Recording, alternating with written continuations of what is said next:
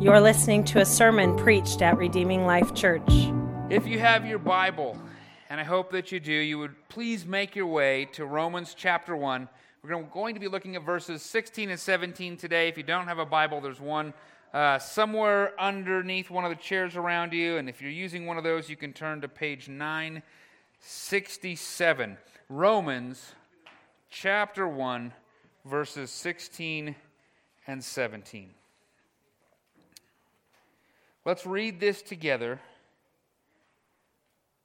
and see what the Lord might have for us this morning. God's word says, "For I am not ashamed of the gospel, because it is the power of God for salvation to everyone who believes, first to the Jew and also to the Greek. For in it the righteousness of God is revealed from faith to faith, just as it is written, the righteous will live by faith." Lord, as we look at this powerful text, Lord, a powerful section of your scripture that you have used over the years and over the centuries to do remarkable things for your kingdom, radical and amazing things. God, it's my prayer that you would speak to us in the same ways you spoke to those who saw this afresh and turned the world upside down. God, I'm asking now, as I have the task of communicating, I hope, what the message of this verse has for us, that you would fill me with your Spirit. And God, that you would open ears, that you would prepare hearts, and God, that we would be moved by the power of your gospel in these scriptures, or that we would be forever changed. And maybe, Lord, maybe we too would take part in turning this community upside down and see it redeemed by the power of the gospel. It's in Jesus' name. Amen.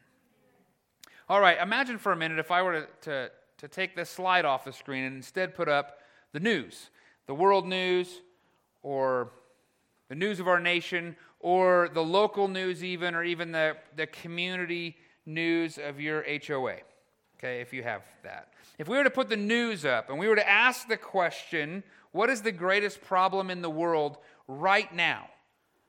What would we see? And I know some of you would say, well, the first problem is the news. The news is the problem. Fair enough. I hear you, but let's get to the root of that. Why is the news the problem? Or what is this great and tremendous problem? What is the greatest problem? And I'm going to propose also that if we were to do this, the root problem that we would see in the world is the same greatest root problem that we see in the church today. It's really not any different. And for many of us, it could be the greatest problem we are experiencing in our own lives and in our own Christian journey. So what's the problem I'm talking about? And I've heard people shout out the big Sunday school answer, and yes, that's true. But the problem I'm talking about is that we are, the world, our community, and even us, we are ashamed of the gospel. Before Martin Luther was the champion of the Protestant Reformation, the famous guy who nailed the 95 Theses to the door at the Wittenberg Castle. Before he was that guy, he was a simple monk. He had entered a monastery to try to make peace with God. And in that monastery, he was just separated, removed from the evils of the world. He was in a safe haven, a bubble. And while he was there, you know what he did with his time? He sang hymns all day. He meditated on Scripture. He thought about what God would have for him. He studied. He served his fellow monks, his brothers there. And it says in his own writing, in the writings of others, that he confessed his sin in the confessional for hours and hours every single day. How he could rack up that much sin in this monastery, I don't know. But he did. And he confessed because he was in agony and he was finding no relief and no reprieve from just this overwhelming burden of his sin. He knew he was a condemned man and he couldn't shake it. He couldn't get it off. He just could not get away from that idea. And no amount of labor and no amount of toil, no amount of spiritual discipline, Bible study, confession, prayer, singing hymns would give him any relief. He couldn't find it. He could not find it. You see, he was ashamed of the gospel. See, incidentally, once Luther learned from this very scripture why Paul was not ashamed of the gospel, God used the gospel in Luther's life to radically change him and to embolden him. And then as he could preach the gospel, it radically changed the world around him. And God used the gospel preached through Martin Luther to turn the world upside down. And in all of that, Luther was a new man. He was free. The bondage of what he was wrestling with was no longer on his back. The chains were broken. It is my aim today that we might see here today in this room what Luther saw. It's my hope that we might understand what moved and motivated Paul to make such a claim. And then I've been praying that we won't be ashamed of the gospel either. And maybe by the power of what's in God's word here, God might use the gospel in our lives to be preached out into the community and turn the world upside down. But it's got to start with us understanding Paul's claim. What's Paul's claim? I'm not ashamed of the gospel. And so to get to the heart of this, here's what I want to do. I want to look at the terms he's using. There's some theologically rich words in these two verses, and we need to understand them rightly. And then, when we have the definitions in hand and we've got a good idea how he's using those words, I want us to walk through his claim. And then finally, I hope that we might see what could be possible if we, like the Apostle Paul and like Luther, were to live our lives unashamed of the gospel. Truly. That's my goal. So let's start with the key words. Okay, so I have 6 key words here in these verses. And by the way, if you just want to leave your Bible open to this, we're not going anywhere else. We are going to camp out in 2 verses this morning. But we need to understand these words that are contained here. The key words that I want to look at are ashamed, gospel, power, salvation, righteous, and faith. And I'll read them again because this sermon, this particular Sunday, this is the note-taker's dream. I mean, I've just set this up just for you. Ashamed, gospel, power, salvation, righteous, and faith. Now, let's read so we can see how they're being used here. We'll talk about them in more detail, where they're being used, and kind of what the context is. Let's just read the 2 verses again. For I am not ashamed of the gospel, because it is the power of God for salvation.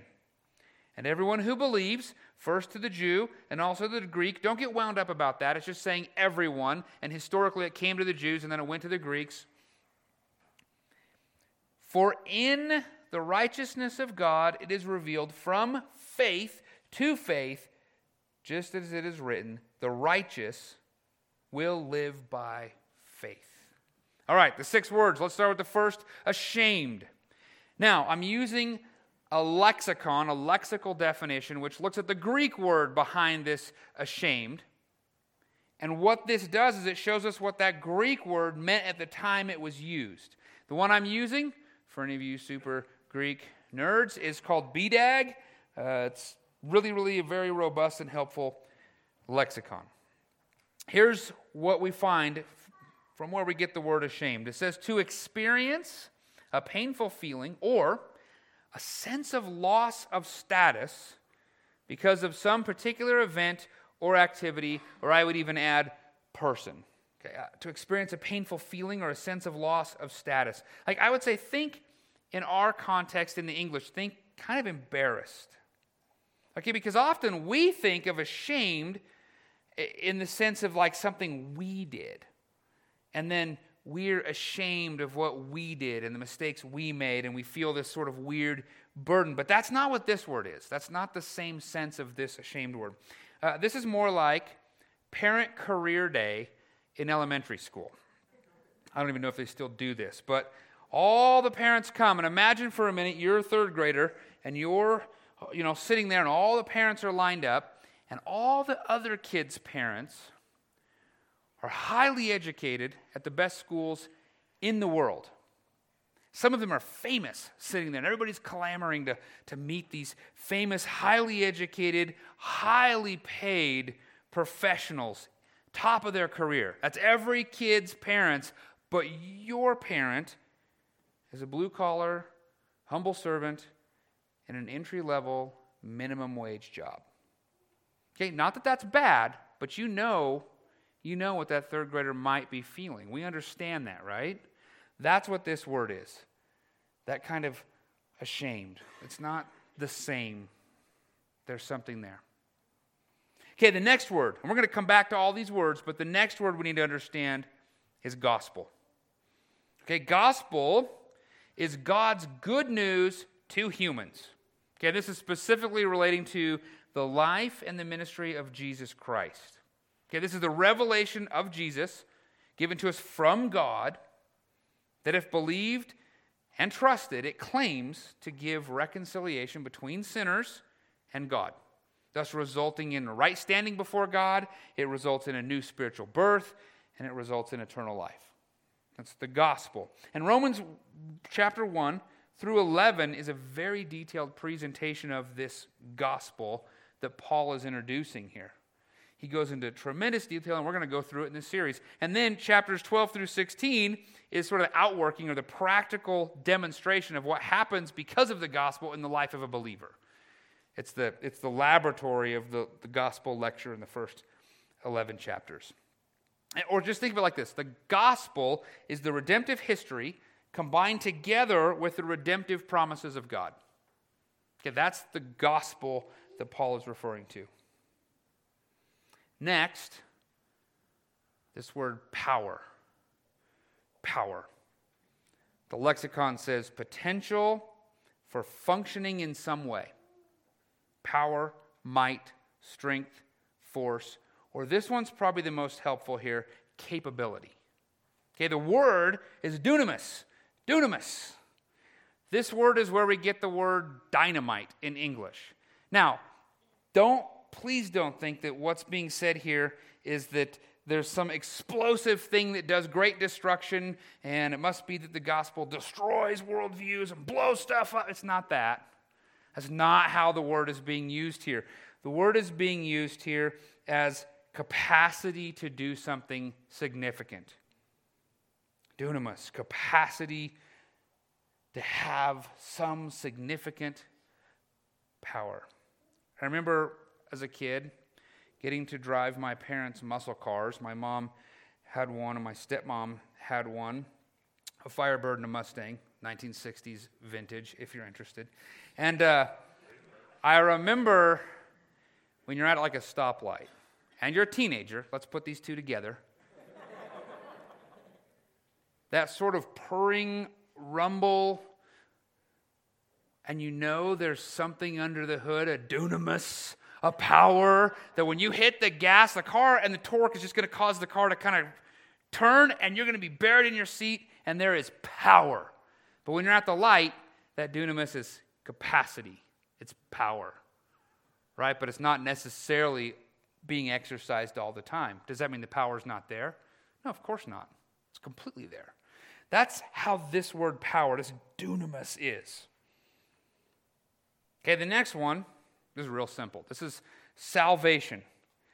And the lexicon tells us that this means salvation. Or saved or rescued. Okay, pretty simple there. The word is soteria, and we get our study of salvation word, soteriology. Ology means the study of. Soteria means salvation, the study of salvation. Salvation here. But this word has a particular nuance in that, in the way it's been used in other places and the way maybe Paul is using it here, is it's really clear or implied in the word that if there's not an act of salvation, not something changing, then the existing negative state remains. So this word has the ability to change a negative state, and praise the Lord, it's salvation. Our fifth word, righteous. Righteous, and this means being in accordance with high standards of rectitude, upright, just, fair, or right. And right, should be really simple. Right is in the English word, like it's cooked right into the word. Right, correct, good. Now we have in this verse, you see it in verse 17, we have the righteousness of God. And that's being used as a descriptor to say this is something God has and something God is. And then we also have the word that means the righteous. And in this case, it's referring to people who are saved, who are redeemed, who are justified, who can stand before God and say they're not condemned, but instead they are saved. This is referring to a category of people, the righteous, the saved. This is what Martin Luther desperately wanted. He wanted to understand how to go from being condemned, the sinner, to being among those who are righteous. How do I join that group? And he was working through all the religious stuff of his day. He was doing all the work. He was doing all the stuff. All that stuff that probably the rest of the monks thought, man, that guy is serious about this. It wasn't doing anything for him. He just wasn't doing it. And then he writes in his own studies, he read Romans 16 through 17, and he studied it, and he found out that this is the secret sauce of Christianity.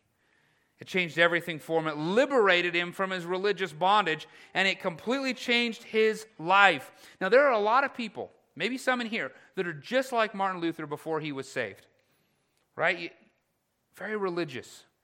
Doing all the stuff. Avoid the bad stuff. Do the good stuff, and make sure you do it in the right way. Be the good. Choose the right. Do just a little more. Just keep chugging along. Just keep after it. It's going to unlock the key and something's going to happen. Just keep going. You're almost there. Just working at it and going. Just a little more.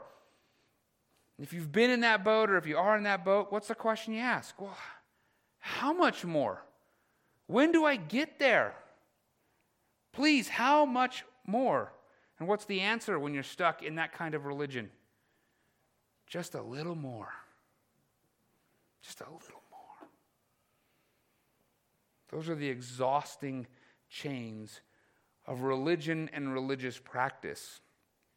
They don't make anyone righteous before God because they are not the gospel, and therefore they contain no saving, dunamis power.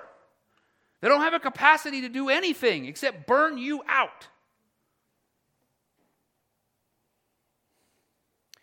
Our last word here is faith. Faith. The state of believing, and this part's really important, on the basis of the reliability of the one trusted.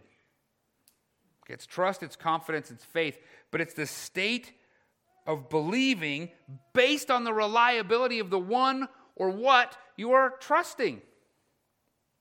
Hebrews 11:1 says, faith is the reality of what is hoped for, the proof of what is not seen. Okay, so this kind of faith is not blind. It's not simply just you want it to be true and therefore it must be. This is a state of believing based on the reliability or the trustworthiness of the one in whom you believe. This is based on your experience with this person or this experience. Or it's based on the testimony of others with this person or experience. It's really not about you and how much faith you can have. It's about the reliability of the one in whom you're placing your faith. This is why when we read Hebrews 11 that tells us what faith is, the entire rest of the chapter is a story about all these people who had an encounter with God and God kept his promises. So the whole chapter, hundreds of people to go, wow, based on that testimony, we can still have faith in this Jesus. Imagine that you get up here and you head out to lunch and you start having real pain in your side. Of course, first you think it's food poisoning, then you think it's gas, but nope, this is beyond both of those. You're having an appendicitis, and it's not good. And it's to the point where it's about to burst. Okay, and if it bursts, it's going to spill harmful bacteria all through your guts. And this could be absolutely lethal to you. It could be fatal. It could end your life. So, of course, you go to the doctor. And by the grace of God, the doctor that you go to right here in our valley happens to be the leading expert on the appendix. And she has performed thousands and thousands of procedures to remove a damaged and inflamed appendix. And in fact, of all the 1,000 procedures she has ever performed, she's never had one go bad. She's never had one complication. She's never had one problem. She was trained at the greatest schools. She's flown all over the world to talk about how to remove people's appendix. This is her job. You could not have possibly walked into a better place to have this procedure with the best odds and the best chances of you being okay. So, it is not just because you want to have faith in her. It's that based on her training and based on her track record, you have faith that she's going to be able to do what she claims she can do. And in fact, based on that, you tell others, man, I have the best. She's never had a problem. You have faith in her, don't you? In this doctor who can bring you relief based on your problem. You're hoping on her claim and her promise that she can help you, and your hope is solidified by her track record and her testimony that has been made from, maybe you call others and find out, and they go, oh yeah, she's great. That's what your faith is based on. That's the faith we're talking about here. It's not empty, it's not blind. It's based on this kind of evidence and experience with the one in whom you place your faith in. Now, that's our 6 words. Okay, that's the theologically robust words that Paul has strung together to make his claim. So with all that in hand, with that as our definition now of each of these, let's see if we can understand his claim. We're going to go back through it again. Okay, it's short, it won't take, but just look at your Bible. You know what's in these words now. Ready? For I am not ashamed of the gospel, because it is the power of God for salvation to everyone who believes, first to the Jew and also to the Greek. For in it the righteousness of God is revealed from faith to faith. Just as it is written, the righteous will live by faith. Now let's break the claim down a little bit. First of all, Paul is not ashamed of the gospel because, or maybe your translation says for, right? It, meaning the gospel. He's not ashamed of this gospel because it is the power of God for salvation. He saves by no other way. It is the power. It is the dunamis that does the saving work. And because Paul says he's not ashamed, it seems that there is a real possibility that he could be ashamed. It wouldn't be impossible. It wouldn't be any stretch of the imagination, would it?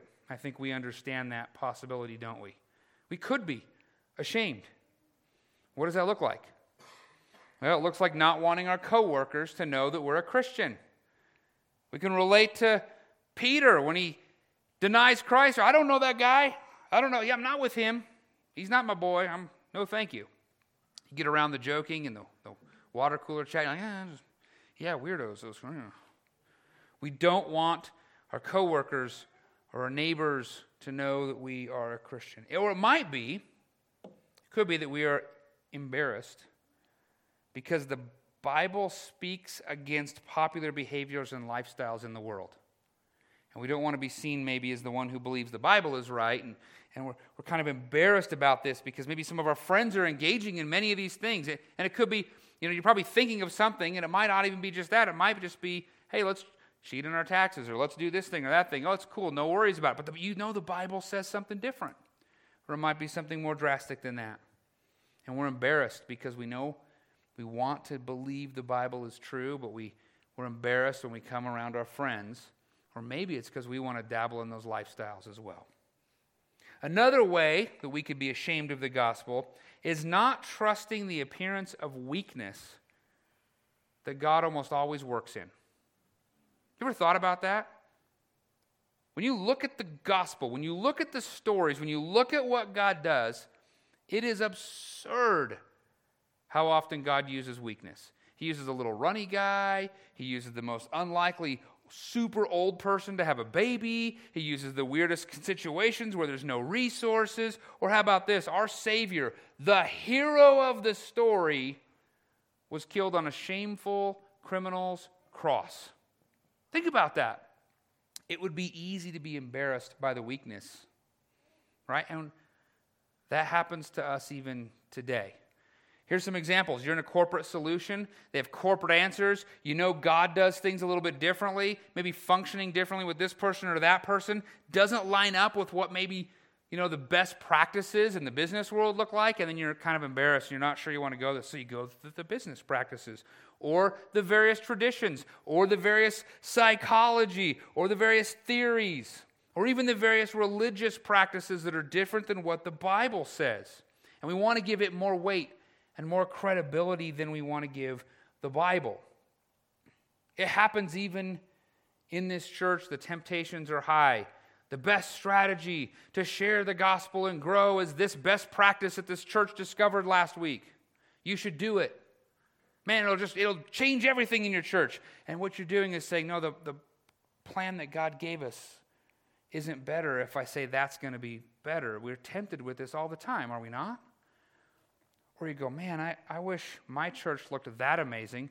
I wish our app was cooler than all the coolest apps in the world. I wish our building was the most beautiful building in all the city. I wish everything looked like this, because we're so embarrassed by the weakness that God uses to change the world. And we're ashamed of his gospel because we're embarrassed by weakness. The last one, which I don't think any of us in here have really had to face, and I hope we never do, but it is a reality. It was a reality for Paul, and it's a reality for many around the world today, and that is the very real possibility of imprisonment, beatings, your family being harmed, or even death, because you simply say, I am a Christian. That would be a serious case of a painful feeling or fear of a loss of status or a loss of life. I pray none of us have to face that, but I wonder how we would do if we did. How easy would it be to be ashamed of the gospel in those circumstances? It's also worth noting here that Paul says, I'm not ashamed, rather than using a word that's the opposite of ashamed. What he's doing is he's using the negation of a negative word. And by doing that, then, and it still works in our day today, it's making it more emphatic.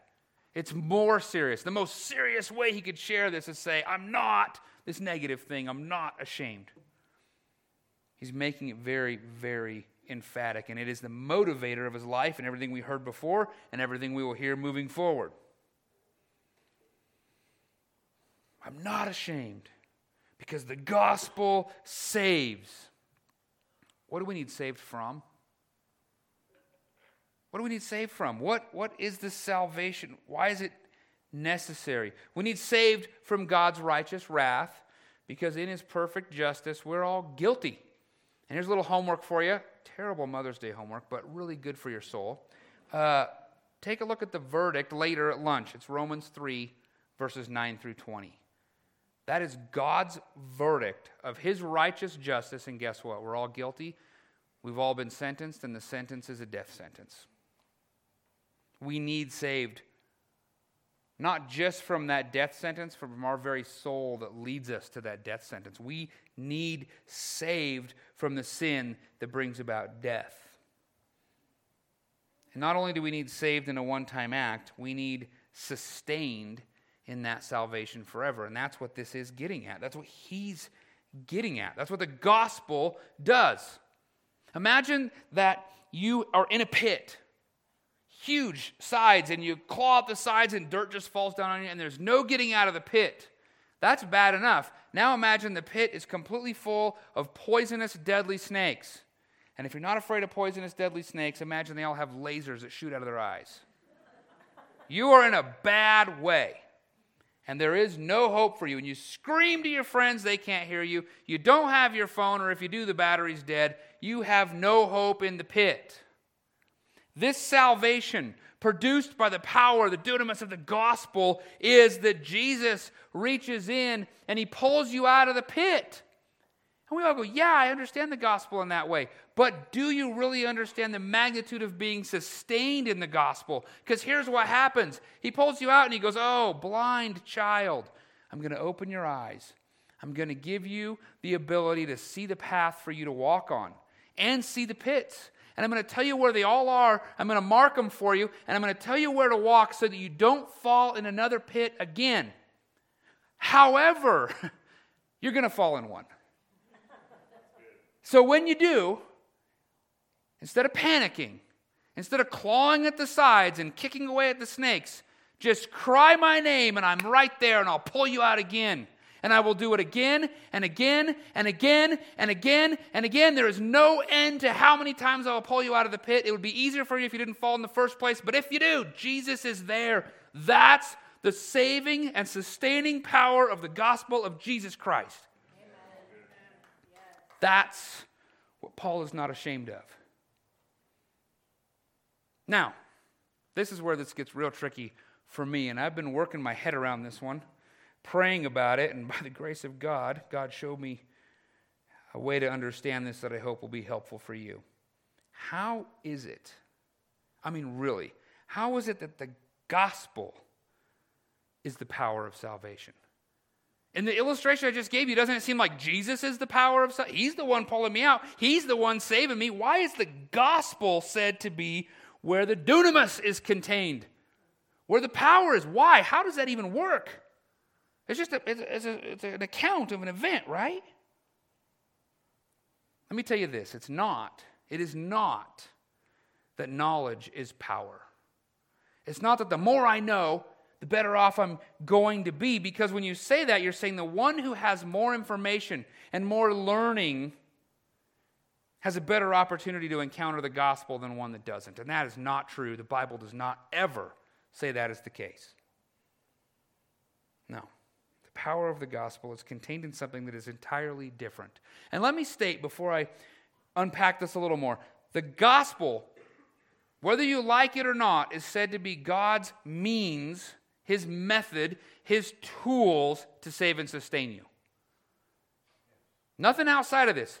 Not a special conference where you learn a bunch of secrets or you do this thing or that. The gospel is His means by saving and sustaining you. It's something that raises dead bones when preached and when heard. And it gives life and birth. The gospel. This very thing that we can read, study, preach, proclaim, live. The gospel has the ability to change your status from eternally condemned to eternally justified before God. How? How does that work? A preacher that I like listening to was actually a famous doctor before he became a preacher. He even treated the Queen of England. And then he became a preacher. He gave all that up, all that prestige, to preach the gospel because he realized in all of his care and all of his effort in helping people, they always left his care still empty without the thing they needed the most. And so he gave it all up to preach the gospel. And he shared this illustration. Same question. How is this powerful? Here's what he said. He said, this gospel that we have is like a prescription. Like a medical doctor's prescription, a little pad book. I don't even think they use a book anymore. They use an app or something.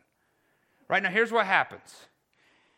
You have a tremendous ailment or some problem of some kind that is grieving you enough to go to the doctor to say, I need help. Please give me the solution to this. And he writes you a prescription. And in that moment, you go, oh, praise the Lord, I have hope. I can take this and I can get the medication I need. I can get the help I need. I can get this referral to that person or this person or that person. You didn't get the actual thing, but you got the hope and the tool that takes you there. That is how this gospel offers you power. That is how that works. This prescription gives you what you need.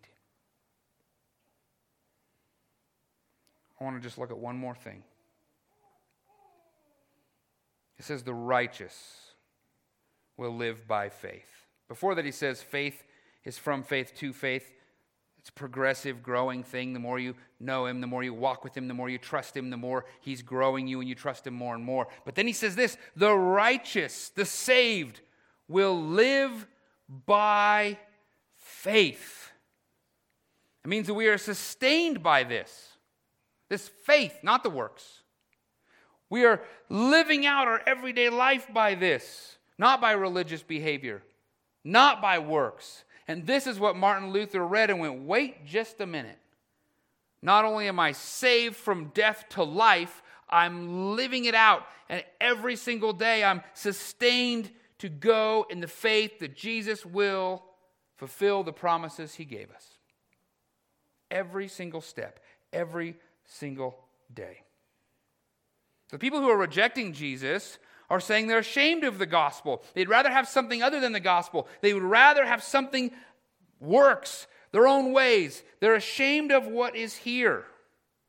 And they reject Jesus because of it, which is dangerous ground. Luke 9:26 records that Jesus said, "For whoever is ashamed of me and my words, the Son of Man will be ashamed of him when he comes in his glory, and that of the Father and the holy angels." But as Christians, saved by the grace of God, we must not be ashamed of the gospel. We cannot be ashamed of the gospel. As easy as it is, how do we know if we're ashamed by the gospel? How do we know? You don't want people to know you're a Christian. You don't want to trust the instruction of the Bible because it's more popular to do something else.